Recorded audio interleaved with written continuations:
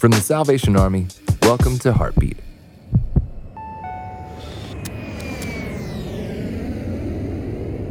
Pilots say that when flying, for every degree you fly off course, you'll miss your target landing spot by 92 feet for every mile flown. That amounts to being about 1 mile off target for every 60 feet you fly. The longer you travel off course, the further you'll be from the intended target. Being only 1 degree off can make a critical difference in where you will land.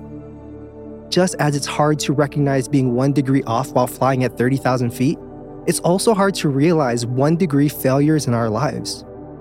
We need a crystal clear flight plan, and with God as your pilot, your safe arrival at the final destination is guaranteed. For more episodes of Heartbeat, visit salvationarmyradio.org.